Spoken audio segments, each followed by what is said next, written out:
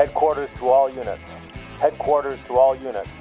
All units stand by for On Patrol with the PPD, airing now on WTBR 89.7 FM.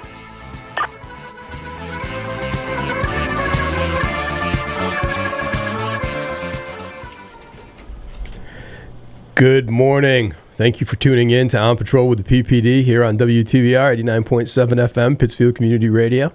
Thanks for joining us this sunny Friday morning. My name is Mike Wynn. I'm the Chief of Police here in the city of Pittsfield and one of the co-hosts and co-producers of this weekly radio program. I'm joined in studio this morning by IT guru, Smart Gary Munn, working the board. Good morning, Gary. Morning, Chief. How are you? I'm well, thank you. And Communications Outreach and Professional Standards Commander, Awesome Gary Traversa. Good morning, Gary. Geez, you say it once and it sticks. And it sticks. And we have a special guest in studio with us this morning who will introduce briefly. But before we get to the rest of the program, let's, not briefly, see, my English teacher will be mad, shortly. It's going to be a long introduction that will occur in a short period of time. There you go. But let's get a check of this morning's weather. Gary?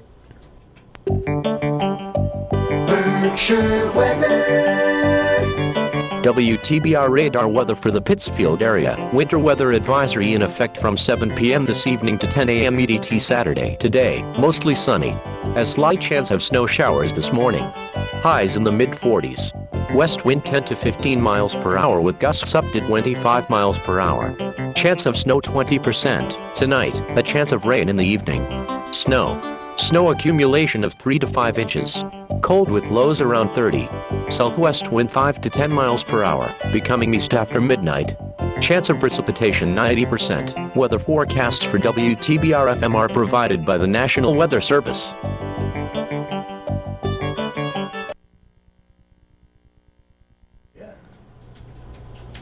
Thank you, Gary. Wrong button.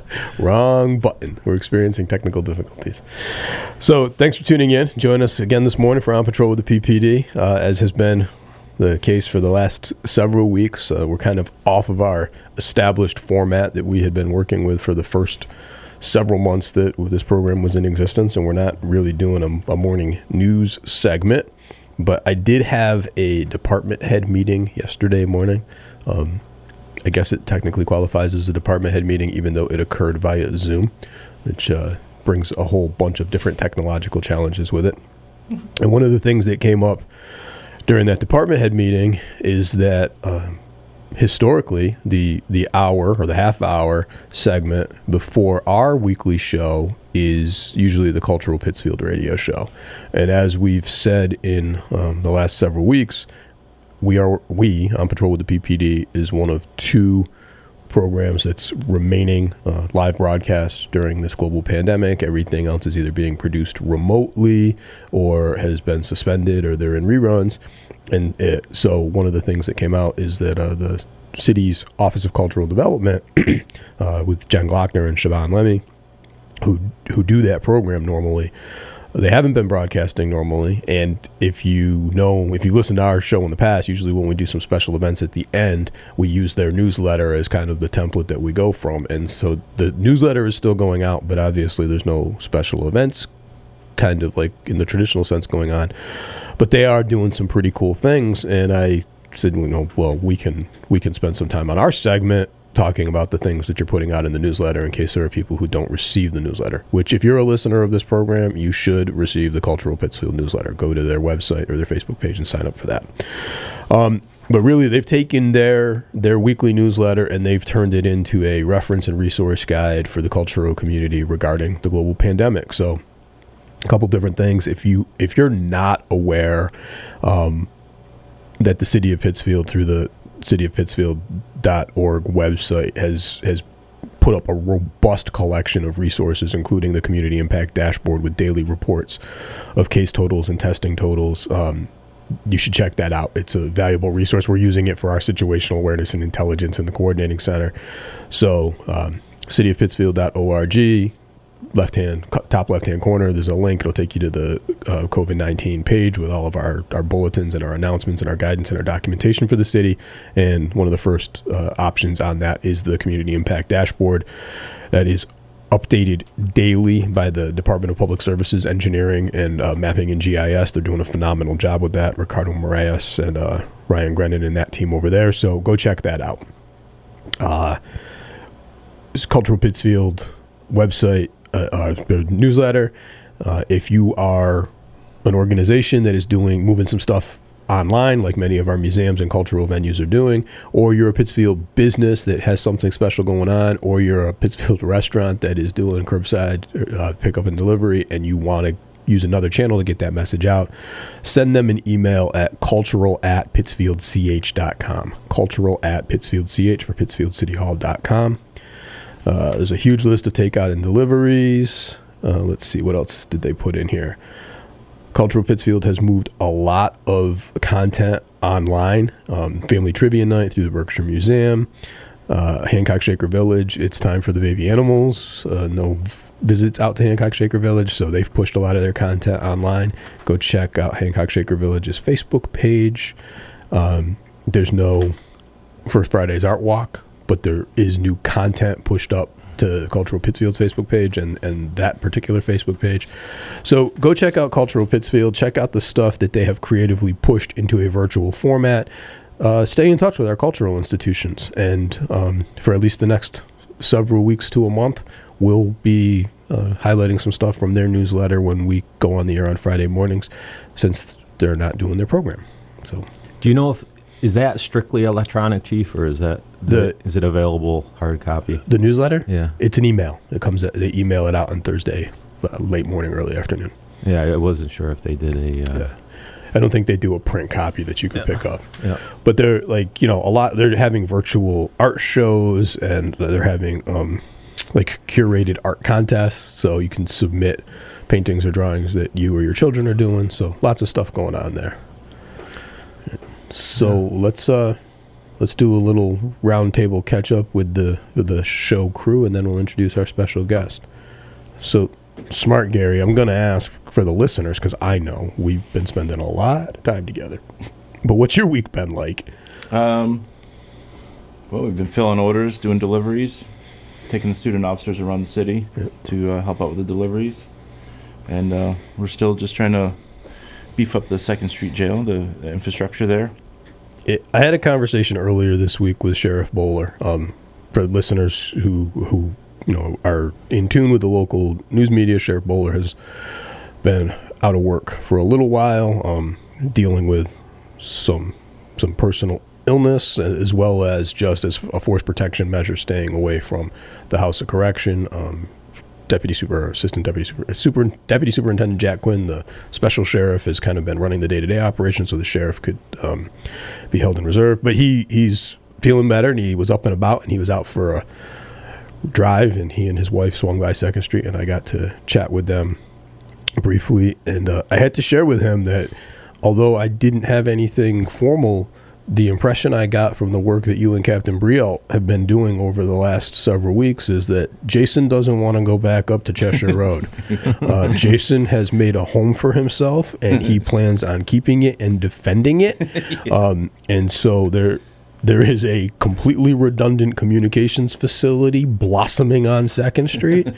And I won't get into a lot of the operational details, but the Pittsfield Police Department and the Berkshire County Sheriff's Office have a great symbiotic relationship. We work well hand in hand. And for almost my entire tenure as the chief, my entire tenure in emergency management, the Sheriff's Office has always been in our operations plans and our emergency management plans as the provider of a secure location for our emergency operations center. But it's always been something that was kind of understood, that in the event of an emergency, we would move to a location that they provided, and we would stand up the EOC. The EOC didn't exist as a fixed location. It was kind of a as-needed thing. And one of the things that has come out of this current situation with the global pandemic, because we are working in 2nd Street and that space is available, is that maybe that should just be the place. And we should kind of have a semi-permanent presence there as far as the tech and the infrastructure, because in the event of an emergency, instead of building it from the ground up as we've been doing for the last several weeks, we would just turn on the lights and move back in. Yeah. And the sheriff kind of was okay with that. So we may be spending time there indefinitely in some capacity. So we improvise, we adapt, we overcome. Absolutely. All right, Lieutenant Traversa. Good morning. Usually I see you several times a day on a day-to-day basis, and I see Gary very rarely because he's always like up in the rafters or down in the basement somewhere. Now it's flipped, and so I see him every day all day, and I only see you pretty much on Fridays, and then we spend a lot of time on email. And your luck is turning for the better, Chief. So what have you been up to? Just keeping up with a couple of projects that are ongoing. Kind of navigating some bumps in the road in terms of those. It's a little obviously more challenging now with people's work situations being altered. Taking care of some administrative items that kind of get buried, and it's not until you get a little time to take care of them. So catching up in that regard, and been trying to stay healthy otherwise, and got a full house, so everything that comes with that. Punching items on radio projects, finalizing radio projects. Yeah, it's, a lot of we have this EMD project that we have talked about, and that's kind of ramping up. The dispatchers have been doing online training, but we're preparing for the next phase, which is actually I got to steal Gary from you for a couple of days to install some software with the company, and then we need to facilitate with them some administrative training for myself and a couple other of our staff, and then we got to move towards implementation and turning the switch on. So everything that goes with that, and on the radio side of things, just continuing to move forward and clean up that project, and dot all the I's and cross all the T's. So you mentioned the dispatcher. I want to touch on both things that you just talked about. Yep. You mentioned the dispatchers, and we should say it's Friday, so we're coming to the end of it. But we are at the tail end of, and this is the longest special event title ever, National Public Safety Telecommunicators Week. And for the listeners, what is it? This is the week that we recognize the hard work and the commitment and dedication of our communications personnel, of our call taker, for our case, call taker / dispatchers. They're one and the same. But for our personnel who work in the communications center 24 hours a day, every day of the year, and as is said from the organization that runs sponsors this week, often heard and seldom seen. They are the voice on the end of the phone when you call 911 or you call the business line, and they are voice on the other side of the radio communicating with us. And they are definitely front lines of our public safety team. They do not get enough recognition for the work that they do. I've talked about this briefly in the past. I have been in our dispatch center during an emerging and escalating crisis. I thank God every time that happens that I'm not a dispatcher. I couldn't do it. I freely admit that. I don't have the temerity for it. It can be overwhelming, and people who have never worked in public safety or who've never been in a communication center don't understand that the way the 911 system in this country is built up is that it's interconnected, and if there's a point of failure somewhere in the system rolls over. And so we're the immediate backup for, say, the Berkshire County Sheriffs. We were just talking about that with Colonel Grady, but we're also the backup for other single point PSAPs in Berkshire County. There's a handful still left that maintain their own public safety answering points, and they roll over to us in the event of an emergency. But those rollovers are cascading. And I was there during a weather emergency 4 or 5 years ago, and I picked up the phone just to try to be helpful. And I was taking a 911 call from Worcester. Every PSAP between Worcester and Pittsfield had failed, and the call just kept rolling over. And, I'm talking to a woman who was in dire crisis, and I don't know anything about I know some cops in Worcester. I know some officers in Worcester, but I don't know anything about the Worcester public safety, and I don't know the geography of Worcester. I can't help her. It was frightening. So our dispatchers definitely don't get enough credit. Yeah, when I'm in again, I'm not a dispatcher. I never have been. And when I'm in the room for one reason or another, and the phone rings, I do everything I can to let the dispatchers do their job. Yeah. It is underappreciated what they do. One of the things that I've come to realize in the last several years that we've spent a lot of time looking at personnel wellness and mental health and resiliency. If you're a police officer or you're a firefighter or you're a EMT paramedic, the tones go off or the call goes out, your adrenaline dumps, your heart races, you rush to the scene, right? We talk about all this stuff, the cumulative effects of that cycle. You get there, you do your job. And at some point, 15 minutes, 20 minutes, 30 minutes, 5 hours later, there's a conclusion, there's an end. And most of the time it's a positive conclusion. We help somebody, we save somebody, we prevent a crime, whatever. And sometimes it's a horrific conclusion and we have plans for that. But you're always there at the end. You're always there to see the end of the call.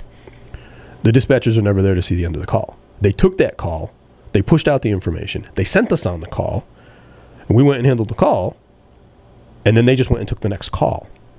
And one of the things culturally that we're really bad about is looping back to give them some sense of closure. Yeah. And in many cases, probably most of the cases, they don't get a sense of closure. They just go from open call to open call to open call to open call. And so they're experiencing the same physiological impact of that adrenaline rush, but they never get to go back to baseline during the shift. It just keeps going. So appreciate the work that they do for us. We have some work to do when it comes to their resiliency and their well-being. And it's something that as an industry, we are now more aware of. So we can start to work on that. But yeah, good week for them. Yeah. And then the other thing that you didn't mention, but it's part of this radio project, you made a big decision this week regarding our radios. As far as frequency designation. Yeah, I think it's still ongoing, but we need to make a change that is going to be impactful, and making the switch. We're going to need quite a few hands to help us out over the course of probably 48 hours to make it as smooth as possible. So for our listeners, particularly our listeners who may be scanner surfers, listen to our communications on the scanner. The Pittsfield Police Department, like many mid-sized to larger police departments, we have multiple radio frequencies, but we have two working radio frequencies, and in the industry we refer to those as TACs, TAC 1 and TAC 2. Repeated. Right. Yeah. And so for my entire career, our primary working radio frequency has been TAC 1, and our backup frequency or our special events frequency or our emergency frequency has been TAC 2. As a result of this project, you've been managing for a whole bunch of reasons, and we don't get into a radio class, but it has to do with similar frequencies and interference from geographically close jurisdictions. TAC 1 has some issues. There's some quality of transmission issues on TAC 1. And for the last, 6 weeks, we've primarily been working on TAC 2. Geez, it probably has been longer. We went back and forth a couple times, probably going back almost 6 months. But we haven't switched off of TAC 2 in probably 6 weeks. Right. And the quality of radio transmission and the interference on TAC 2, it's a better frequency. It's much less interference, and we've identified a couple of things that could be causing the interference on TAC 1. We're still working on it. Obviously, we can't abandon it. It is our backup. We're going to use it for emergency situations. We're going to use it for special events. But as far as your daily use frequency, we're going to stay with TAC 2. But that involves touching all department radios, all of our equipment. So, the 100 plus portables that officers are issued that they put on their belt, the 40 to 50 mobile radios that are in all department vehicles. And then, probably, including the dispatch radios in that room and some other mobiles that are spread throughout the station, another 10. So we're talking, 170 or so radios that have to be touched. That's just PPD equipment, and then this impacts all of our mutual aid partners as well. Yeah. So basically, what we're saying is that once this decision has been fully implemented, the radio frequency that we now identify as TAC 2 will be our primary radio frequency, and eventually will be renamed as TAC 1. And we'll work off of this frequency. And then the frequency that we've been working off of for God knows how long, is longer than we've been cops, that has been our primary radio frequency, will become our backup frequency. We'll just switch them and continue to work on the interference issues that still exist on what eventually will be TAC 2. So that hopefully when we resolve them, we have 2 high-quality frequencies. But for people who do monitor us, you're going to start hearing us on what you've identified historically as TAC 2. Yeah, I think that the issue that we're experiencing with our current TAC 1, we may not be able to resolve it completely because we're, as you said, we're getting interference from another geographical area, and as equipment has improved. Our equipment has improved. Our signals got stronger. So has the signal of other public safety agencies. So, it's like a bubble. The bubble gets bigger, and you get into each other's bubble a little more. It's like 2 bubbles, right? And the bubbles are expanding, and now that area of interference where they overlap is larger. Yeah. And so, all right. Enough about the radios. Yeah. So, is it time for us to introduce our special in-studio guest this morning? I think he's very excited about getting involved. He's been waiting patiently, quietly and patiently. Yeah. So if you're a regular listener and you tuned in last week, you heard that we have that the police academies have been closed as a result of the global pandemic. And what that meant for the Pittsfield Police Department is we had 4 currently enrolled student officers who are in the student officer status. They're employed by us, and we're sponsoring them through the academy. But we had to find a new duty station for them. And so as of last week, they were assigned to the coordinating center because of our emergency staffing plan and the restrictions on station access. And so they ended up with me last week. And what that meant to me as far as this show goes is we had 4 guaranteed guests. We could get through 4 programs without having to figure out who we were going to invite or figure out how to do the call-in portion of the show. I'm not sure we're going to get enough information with one visit. We may have to cycle them back through, right? As they learn things about the operations at the coordinating center, or we change their duty day. We might just have to keep going. We could get a couple months out of this. Yeah. So our guest in studio this morning is Student Officer. Correct me if I mispronounce your name. It's Student Officer Jumo. Is that the proper pronunciation? Yes, sir. And welcome. Thanks for coming out today. Thank you for having me. I'm glad to have you here this morning, but I'm sorry that means you're going to miss the road trip to Agawam, because at least 2 of your classmates are headed down to the bunker. It's not the bunker. It's the Region 3 and 4 MEMA office. But they're on their way shortly with Captain Brielt from the Sheriff's Department to go grab that supply order we were waiting all day yesterday for. So you're going to miss that. I'm sorry. Yeah, it's okay. Thank you. We'll make it up. We're going to have to deliver some of the stuff that's coming in from Agawam to North Adams and Great Barrington, so maybe we'll get you on one of those trips. So, welcome to On Patrol with the PPD. Thanks. We're gonna learn a little bit about you to start with, and then we'll go to our station identification break in a couple of minutes, and then just kind of, the lieutenant and I, and maybe even Smart Gary over there, will throw some questions at you. I have to remind everybody I have to run out and get on the conference call at 10, so I'll be cutting out of here a couple minutes early again. I apologize. So this group of student officers is, I think, the only word that adequately expresses it is interesting, because like several of our last couple of classes, not locals, right? Because we were working off the statewide list, not necessarily Pittsfield residents. Student Officer Jumo, is Commonwealth resident, but when I say not local, that's not local in a very different way, right? So tell our listeners a little bit about yourself. Where are you from?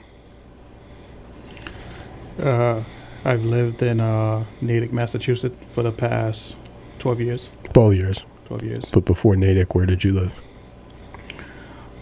Prior to Natick, I lived in Malden. I lived in Worcester Yeah. for a long time as well. Originally from Haiti. Originally from Haiti. Yes, sir. And I know this from your, so let's stick on this for a little bit. How long have you been in the United States?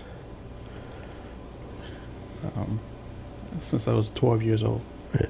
Now 41, so it's been a long time.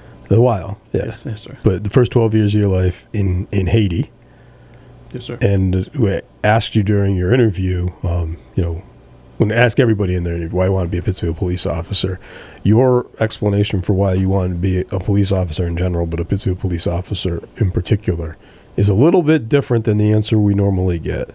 So what led you? Because you're not normal recruit age. You're a little bit older, right? You're in your 40s. So what led you to decide that you were gonna, at this point in your life, try to become a police officer, particularly a police officer in Pittsfield?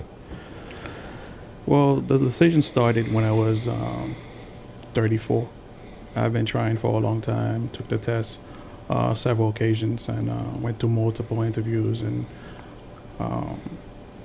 I fell in love with the job when I work at the emergency room. I had a platform to help people first-handed. I've been to Pittsfield several times from living in Worcester, and because of the geographic, and there's a huge Spanish community in Pittsfield, I feel like I could be a tremendous asset. So when you say because there's a large Spanish community here, you're talking because of language skills. Yes, sir. And being from Haiti, I mean, you're clearly fluent in English, and you mentioned Spanish, but you speak other languages as well, right? Yes, sir. So how many languages do you speak? I speak Creole, French, Spanish, and that's basically it. In English. English. Yeah. So A little bit. yeah. And I wanted to draw that out because obviously we recognize as an organization, as an industry, that when we have officers of diverse backgrounds and experiences, particularly with strong language skills, that's a tool for us. That's a force multiplier for us, to the point where we've actually had a program for a long time now to encourage our officers to develop skill in Spanish. And for the last couple of years, we've recognized other languages, including French. But you're coming to us with that, not as something that, you picked up as a, Pittsfield born and bred. I took some classes for language when I was in high school or college. This is your experience. You speak these, right? It's a huge asset for us. I know that, yes, Spanish is a language that we're particularly interested in because we do have a large Spanish and Latino and Latinx population. French, we know, is one of the 4 top languages spoken by the immigrant community here because of various pockets that come from French-speaking parts of Africa and the Caribbean. I'm not sure how much call we're going to have to draw on your use of Creole. That might come up, but something good for us to have in our pocket. So, what brought your family from Haiti to the United States? My mom came here such a long time ago. My mother came here for such a long time ago. It's kind of hard to recall exactly, but the United States, it is the land of opportunities. There are so much, as long as you're willing to put in the work, I think there are great opportunities to become whoever you want to be. Right. So you've been here since you were 12 years old. Yes, sir. Grew up in the eastern part of the state. Where'd you go to high school? I went to West Roxbury High School. It's a great high school. So, Yeah. did you play sports in school? I played a little bit of football, basketball, some baseball. Baseball. You and Lieutenant Traversal have that in common. Yep. Were you a good athlete? Right now, I think I'm okay. Better now than you were in high school? Yes, sir. That you know what? I share that with you too. What'd you do after high school? Right after high school, I went to Fisher College. It's a great school. It was a great private school. It was an all-female school. That same school, in '98, they implemented men into their curriculum. And after that, I went to Northeastern University, UMass, Boston, Becker College, in Mass Bay Community College. What'd you study? I studied, right after high school, I studied computer technology in Fisher College. Northeastern, I went for electrical engineering. And I started from UMass and Mass Bay studying nursing. And I earned a bachelor's degree at Becker College in business administration. Not the typical course curriculum for our law enforcement candidates and recruits. Quite the variety Quite of the variety. experience in the classroom, though. A lot of which is going to be useful as a police officer. So we're at the halfway point here. We're going to get another check of the weather, station identification, and some PSAs, and then we'll come back and we'll learn some more about Student Officer Jumeau's professional development prior to joining the PPD. Berkshire weather. WTBR radar weather for the Pittsfield area. Winter weather advisory in effect from 7 p.m. this evening to 10 a.m. EDT Saturday. Today, mostly sunny. A slight chance of snow showers this morning. Highs in the mid-40s. West wind 10 to 15 miles per hour with gusts up to 25 miles per hour. Chance of snow 20%. Tonight, a chance of rain in the evening. Snow. Snow accumulation of 3 to 5 inches. Cold with lows around 30. Southwest wind 5 to 10 miles per hour, becoming east after midnight. Chance of precipitation 90%. Weather forecasts for WTBR FM are provided by the National Weather Service. Hi, this is Officer Darren Derby with the Pittsfield Police Department. Better weather is around the corner. Expect an increase in the number of pedestrians on walkways, cyclists sharing our roads, and kids playing outside. It is imperative we all pay better attention while driving, walking, running, and cycling. So we need to do our part in keeping everyone safe by adhering to the rules of the road. Wear bright clothing if you are walking or running. If you are driving, please slow down and don't drive while distracted. Pay attention. Let's keep each other safe. This message is brought to you by the Pittsfield Police Department in cooperation with WTBR FM. Support for WTBR comes from Greylock Federal Credit Union, proud to support high school arts and sports programs to help our community thrive. Greylock Federal, with locations throughout the Berkshires and online at greylock.org. And from BeFair. BeFair is one of the largest premier human service agencies in Berkshire County.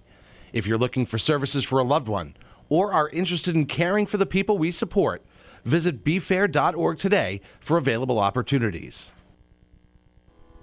PCTV and WTBR are bringing Restaurant Rush back. Mark your calendars for Wednesday, May 13th for an evening of great food, music, raffles, and more at the Tavern at the A on Crane Ave in Pittsfield. If you're a local restaurant, we want to hear from you. This is your opportunity to showcase a dish in front of over 100 guests. Space is limited, so call 413-445-4234 today to reserve your spot and make sure your restaurant is represented at PCTV and WTBR's Restaurant Rush. Good morning. Welcome back. Thanks for tuning in to On Patrol with the PPD here on WTBR 89.7 FM Pittsfield Community Radio. This is the weekly radio program of the Pittsfield Police Department. We are continuing to broadcast this show live throughout the global pandemic that we've all been dealing with for the last several weeks. And one of the reasons that we're continuing to broadcast this live is, for our listeners who may be new to the program, as a reminder, although we're happy to have this show as a communications channel and a mechanism for our community outreach efforts, the reason that we decided to do this and add this capability or skill set was so in an emergency management function, a team from the department could come out here and broadcast live information.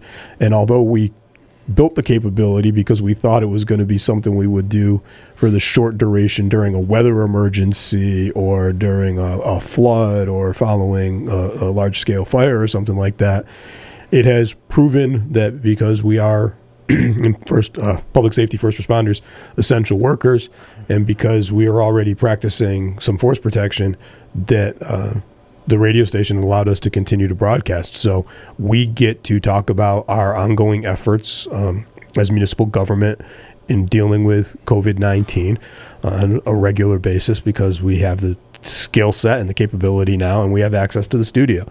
And so we're happy, as happy as you can be given all of the circumstances we're dealing with, to be able to continue to practice this particular skill set and improve this communications channel on behalf of all of City of Pittsfield departments. Excuse me for a second, Lieutenant. Yeah, it's a great opportunity for us to get in here and have that ability. Just as long as we figure out how to get in the building, right? We didn't talk about that at all before we started. So if you're a regular listener, you know last week the show was abbreviated and truncated, and I haven't gotten the file of last week's show to put it up on SoundCloud yet, but we had a little difficulty getting into the building. No such stress today. Lieutenant brought the emergency key with him just in case, but the building was open when he got here. However, we did have some difficulty with the alarm. Yeah. So hopefully we get that figured out now. And every week is going to be a learning opportunity. Yeah. So if you're just tuning in, if you weren't with us for the top of the hour, we have three quarters of the regular On Patrol with the PPD crew in studio this morning. We've sent up a flare and trying to put out a be on the lookout for Officer Derby. Hey, we need to put him on a milk carton. Officer Derby has just decided, with no communication with any of us, that because of the force protection measures, he doesn't have to show up for the show or even let us know what his plan is anymore, and just gone. It's like he got abducted by aliens. I know he's working because I talked to him yesterday. Instead of "Where's Waldo," it's going to be "Where's Darren?" We totally should start that game. If you're a regular listener and you follow us on social media, if you see Officer Derby in the wild, snap a photo of him, go to the department or my Facebook or Twitter or Instagram page and hashtag "Where's Derby?" and let us know. If you tag WTBR, these guys will take advantage of that and copy it and post it to their social media as well. So we have a special guest in studio this morning. We were learning a little bit about him. Student Officer Jumo is one of the student officers currently assigned to the coordinating center after the academies closed, and he was telling us a little bit about his youth and his upbringing, his educational experience. He's got a bachelor's degree. So let's start after college. What'd you do because you've had an interesting professional career. What'd you do when you got out of school? Wow. When I got out of school, I started working at the Marriott, and I was working at the front desk, did some accounting, did the check-in and check-out, the hotel guests, and after that I worked for Phillips Lifeline for about 10 years on and off, and the hospital. Spent a lot of years working in the emergency room, which I've learned a lot. I've learned that's where basically I grew for the love of being a police officer, because to me it's all about getting the platform to help people. What'd you do when you worked for the hospital? Back when I worked at the hospital, I worked since I went to nursing school, I was working I was the ER coordinator basically. When a patient comes in, various type of illness, I would assign them to rooms and based on their needs. How long has it been since you worked in the healthcare field? Not too long ago. I would say 3 years ago. So obviously, and which hospital was this? That was the Whitten Hospital in Everett. Right. So obviously you have a lot of friends still in the industry. That's got to be a little stressful right now, right? Yes. My sister's an NP and one of them's a regular nurse at the hospital. So, I mean, I think everybody in the world is aware of this now, but I was watching some news this morning on the morning news cycle. Our medical providers, from all disciplines, right? Doctors, nurses, nurse practitioners, physicians assistants, respiratory technicians, LPN, medical providers. If you work in that environment, going to work exposes you to a high degree of risk in this circumstance. And I was reading a news article this morning, and kudos to these people, because I think that I'm paraphrasing, but one of the nurses said, I signed up to be a provider, to be a healthcare provider, but I don't think I signed up to be a hero, right? In normal times, doctors and nurses don't stage and wait for the police to clear the scene, right? It's a different attitude. It's a different mindset. They're, I don't want to say second responders, but they kind of wait for us to bring the patients to them. And that's not that's not the normal that they're dealing with now. The area they work is the hotbed of activity. They're in the hot zone. And so they're gearing up and putting on their personal protective equipment, and they're going into a high-risk environment to continue to render aid. And that's had to have been a gut check for many people, right? Because a hospital is generally supposed to be a safe place, right? Like we deal with this sometimes when we've got large-scale incidents in the community where we're on the scene, let's say of a shooting. So the police and fire and EMS were on the scene of a shooting, and we stabilize that scene, and we transport a patient, or EMS transports a patient. And then as a result of the emotions that led to the shooting, involved parties show up at the hospital. And all of a sudden the hospital, a safe space, a secure space, becomes a secondary scene. And now we got to go down there and we got to deal with that. And, you know, Sheriff's Department has a detail there as a result of that. But even that's outside of the treatment space for the most part. Right. Now that same heightened awareness that would be on that initial shooting scene is in the ED. It's in the respiratory units. It's in the ICU. And they're, you know, the comparison that has been made, they're gearing up and going to war every day. Mm-hmm. And the shifts are long, and the PPE is burdensome, and it's uncomfortable. You see some of the stuff on social media when these doctors and these nurses gear down at the end of their shift, and just the bruising that because continual wearing of PPE, this stuff's supposed to be worn for short duration, and then you properly doff it, take it off, and you decontaminate, and you go on to the next thing, right? They're living in it. It's nothing short of miraculous and commendable, and my heart goes out to them, and I thank every single one of them for doing what you're doing during this global pandemic. So when did you leave the hospital? I left the hospital, I believe, thinking back 3 years ago, 2017. And then what'd you do? At the end.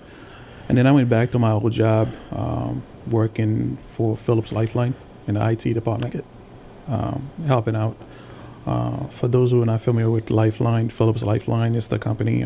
We have many commercials on TV, such as Life Alert, falling and I can't get up, and we have subscribers. They have a button that they press, and we send them help based on their needs. So a wide variety of experiences and a whole bunch of hospitality, healthcare, IT infrastructure, kind of, medical alert is almost public safety communications integration. Yep. And then sometime in the last, year, not quite year, you got the notice that we were hiring and you were up on the list. And you decided to leave all that behind. I've been waiting to get an opportunity for so long. And I remembered back in January, I got the email from Civil Services, and I came down, signed my name, and unfortunately I was too far down the list. And I kept in communication with Lieutenant Madalena.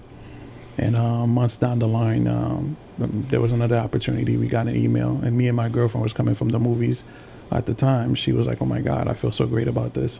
This looks like it could work. You can have an opportunity." And she never said anything like that to me. And that was the beginning of a great process.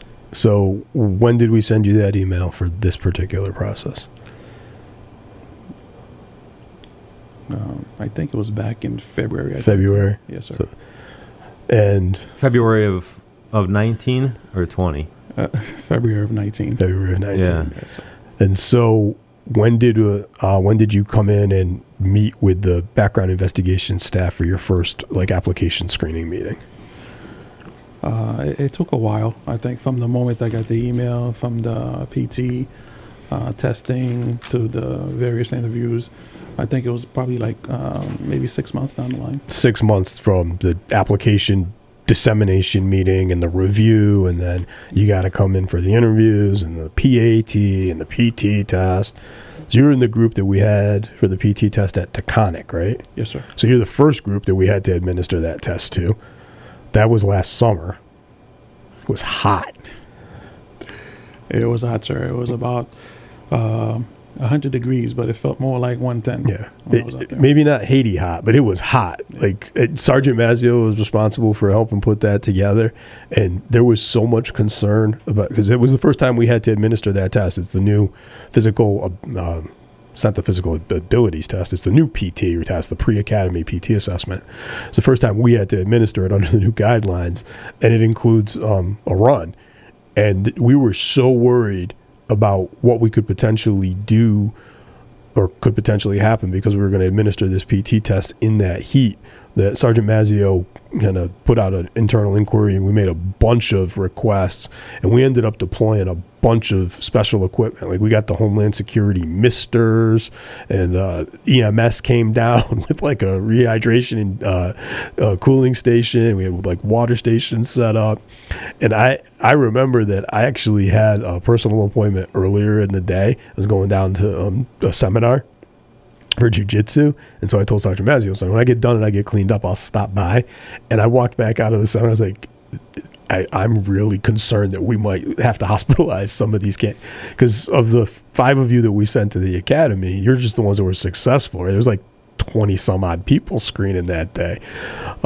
It was a brutal day. Right? Yeah, that was a hot spell. Yeah, you made it through that, and then that would have led to the pre-academy time. So when did we bring you in for your admin time? That was February 1st, Okay. for 2 weeks. So you came in and you worked on admin. There's a whole bunch of days of just going through your equipment, making sure your gear was good. The group and I had a brief conversation about making sure you were ready for the academy. You thought you were ready for the academy. You in particular thought you were ready for the academy. Yes, sir. I think when it comes to day one, it's easy for anyone to go to the interviews and talk to the chief and the staff and let them know how much you want to help and how ready you are. And day one, when you show up at the academy, you have to prove it to the staff, and most importantly, you have to prove it to yourself that you belong there and this is what you really want to do. It's shock to the system, right? It's shocking, challenging. It's I went through INDOC at the Naval Academy, and INDOC when I went to Officer Candidate School in the Marine Corps. I've been through the Police Academy as a student, but I'm telling you, I've conducted several academies as a staff instructor. Every single one of them is different, and it's deliberate, right? No matter how prepared a student officer thinks they are going into the academy, the advantage goes to the house. The staff instructors always have the advantage. And I tell this to candidates when they ask me if they're in college and I'm talking to them or in that pre-academy, civil service testing phase. As prepared as you think you are, you can't be right. Because as soon as you do something, they'll just flip the script on you. Anything. They'll change it, right? Doesn't matter. Yep. And you identify, you hit the nail on the head. It's not about finding out how prepared the students are at that point in the training. It's about finding out how committed the student officers are, how much they want to be there, how badly they want to succeed, and what are they willing to contend with and overcome to prove to the staff that they've got what it takes, right? Because the analysis I always use when I'm talking with new student officers or pre-academy people who have expressed an interest is, at the end of that training process, as a staff instructor and a police officer, I only want the answer to one question. Do I want this officer being the person who is coming to assist me when my life's on the line? That's the question that I have to resolve for myself as a staff instructor. And if the answer to that question is yes, look at this person. I have faith that when my life is on the line, when it's all going bad, that they're coming and they're going to be there for me. Do anything we can to help you succeed. If the answer to that is no, you're not going to make it. It's a high standard, but it's a standard that we have to adhere to if we're going to keep communities safe. We have to know that the people who are going to come out successful on the other end of that training program are committed to the mission. You can't be there for yourself. So you've been in the academy for, what do we say, about 10 weeks, 11 weeks? About 11 weeks, yes, sir. So what was that like? I had a great time at the academy personally. My mindset in the academy was every day is the most important day. I know a lot of student officers looking for that graduation day on July 10th. Mine was that day is the most important day, and I have to earn my ticket for the next day. Because if I don't make it past that day, I don't get to see the next day. Just get through lunch. It's like the Navy saying. Just get through lunch. The only easy day is yesterday. That is a mentality in the SEAL community, and I don't remember which author it is. I think I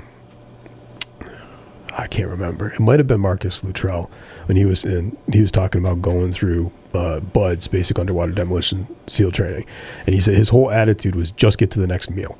If I could just get to the next meal and take, the entire, at the end of it, it was just a series of a whole bunch of meals. But instead of trying to get through a month or get through a week or just get to the next meal, that was every meal was a victory.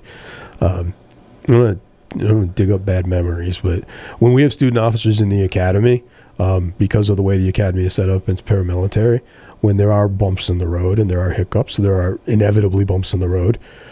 Notices get sent to the training cadre, and then they get copied to the chief. And your first week and a half, I saw your name a couple times. I haven't seen it since, right? Knock on wood. But your name came through my inbox a couple times when you first got down to the academy. It's not an easy transition, is it? No, sir. It's a learning process to make sure you're squared away each and every day, and to make sure you do things not the way you want to do things, but the way they want to do things. And there's a standard, there's an expectancy of every student officer, and you have to make sure you follow these guidelines to the T. And it's for the listeners, we're not talking about like major, square your uniform away, wear your uniform, be on time. Those are things that's expected. Some of this stuff, in hindsight, you'll look back and it's kind of nitpicky, right?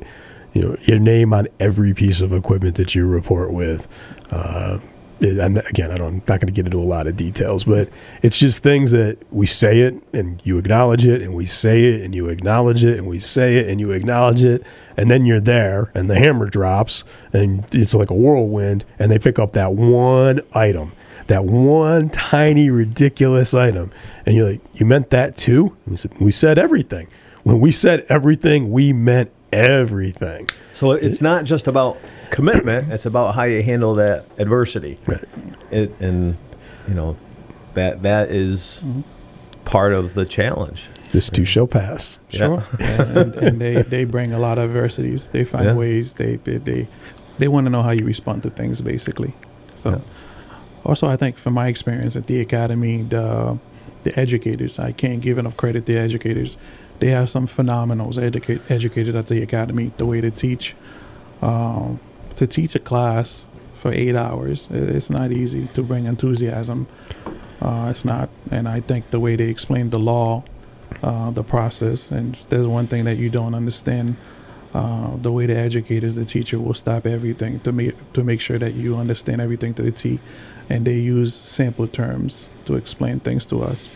And I think if I had those same educators back in nursing school or engineering school, I definitely would be a doctor by now. So I appreciate you bringing that up, because I've talked about this with student officers in the past. I think I've talked about it on the program. So I'm blessed. I've had some great academic experiences. And the difference between a college experience and the police academy is that,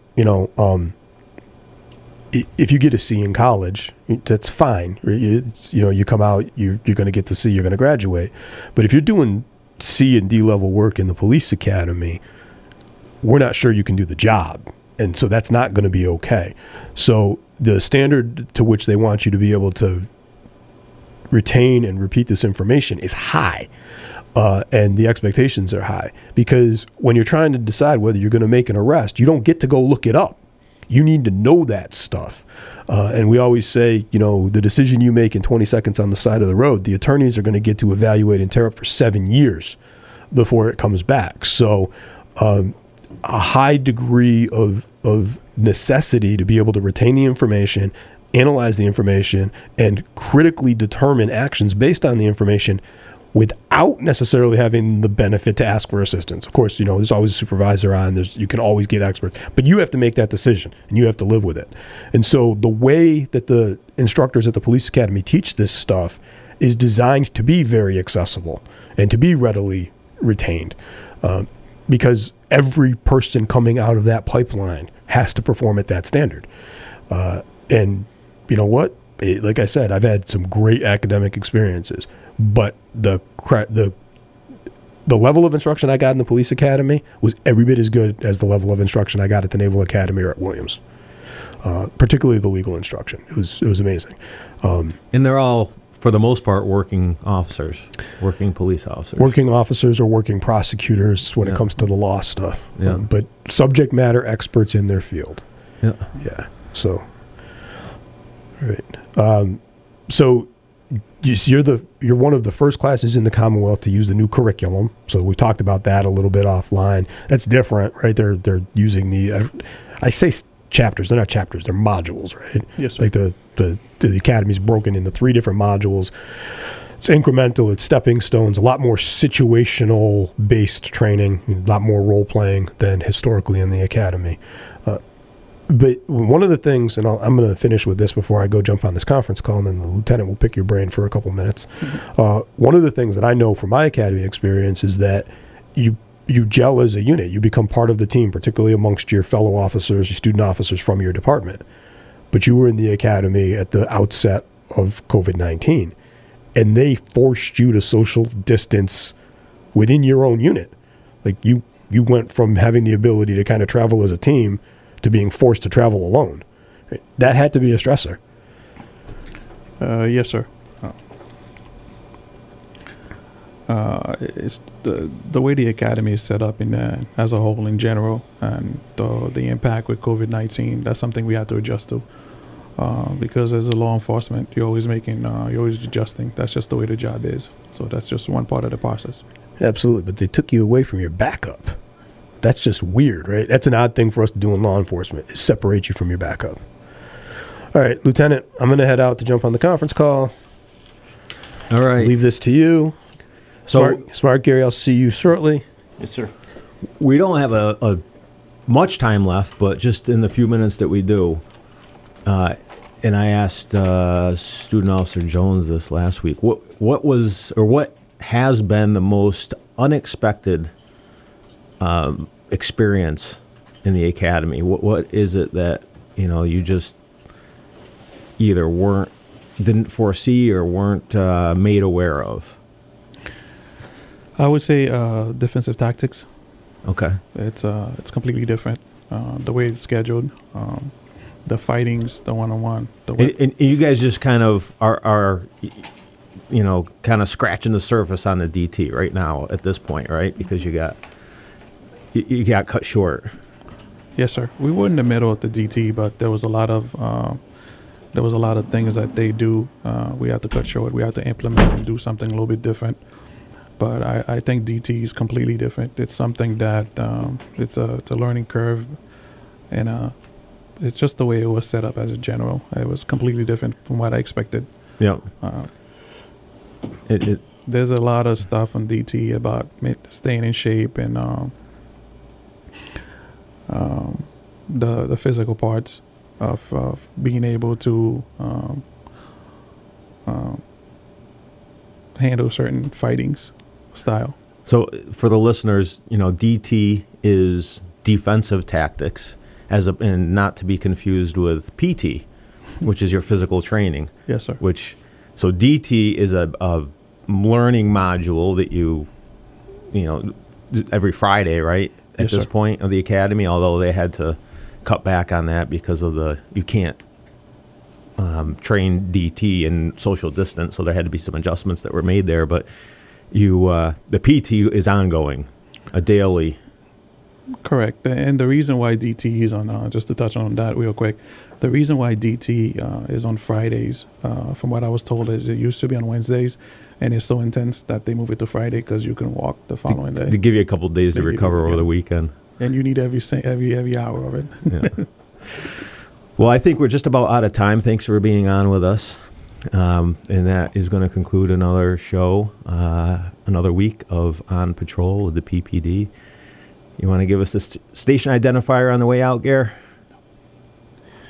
89.7 WTBR FM. Everybody have a great weekend.